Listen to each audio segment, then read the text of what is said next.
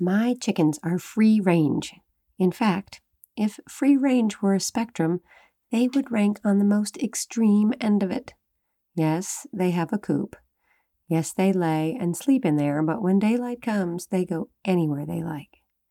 Hello from the accidental farm. It's quite a place, you know. It's simple and complex at the same time. There's something about it that breeds stories. Maybe it's the animals, or maybe it's the observations of the animals, or worse, maybe it's the personification that I assign to them. No, I am pretty sure we have more in common, us and the animals, than we think we do. Let me use my dog as an example. If you offer him a cute dog bed, he gives you a look. You know that look? Like, are you serious? Me? Sleep in there? I sleep in the big bed, in the middle, wherever I like. Do you have a pet who looks at you like that? When I am late for breakfast or supper, Murphy is cross. Ears back, stomping in a tantrum-like way. I am not making this up. Anyway, this is part of what you get at the accidental farm. Personalities, a little attitude, and today, the chickens, and how they reign. The first real coop here was behind the garden, in its own little yard with a fence. It was the second coop, actually. The first one was, as you may remember, a little bit more like a play coop. The one behind the garden was official.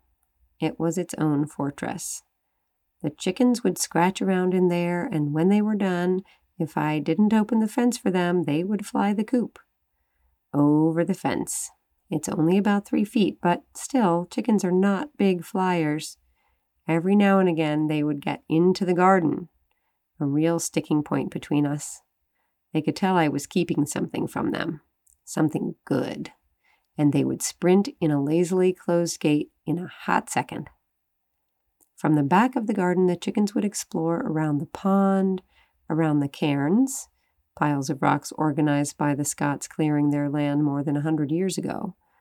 They would come up to the patio and peck at the kitchen door, and they would travel further still, up to the edge of the donkey pasture, looking for bugs. I liked their penchant for travel, those curious chickens, hither and yon. If they caught a glimpse of me on my way up to the barn road, they would not hesitate to follow me. My husband would laugh at the perpetual parade of animals that seemed to follow. The chickens, like everyone else in my life, thinks that wherever I go, snacks are soon to follow. There is some truth to that, actually. In the early spring of 2020, I thought it might be nice for the chickens to spend some time exploring the goat pasture during the summer. New bugs, unturned pasture, new worms. But there's 2 football fields between their coop and that pasture. So I started to think about building them a mobile coop. I looked online. So many farmers have innovated mobile coops. They make it easy to clean, to harvest eggs, to protect the hens at night, and for the comings and goings of said egg layers in the early and late hours.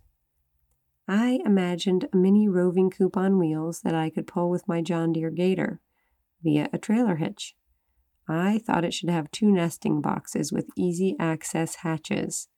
I saw a farmer repurpose old milk crates, which I happened to have, as a cozy place for the hens to lay. And I thought about good ventilation near the roosts in the hot evenings, with coarse screens to protect them from any visitors while they were sleeping. Guess what? I now have an adorable mobile coop. It's white with black trim, 2 nesting box hatches, an easy enough clean out, a hen-sized entrance, 4 wheels, and a trailer hitch. It's perfect. And guess who helped me make it? Carl. Guess who did most of the work? You're right again. It has come to me conceptualizing and Carl doing most of the building. The spring of 2020 begged for this kind of project, and the hens took to it quite nicely. I moved them about the pasture for a while until they decided they liked to be near the goats and donkeys.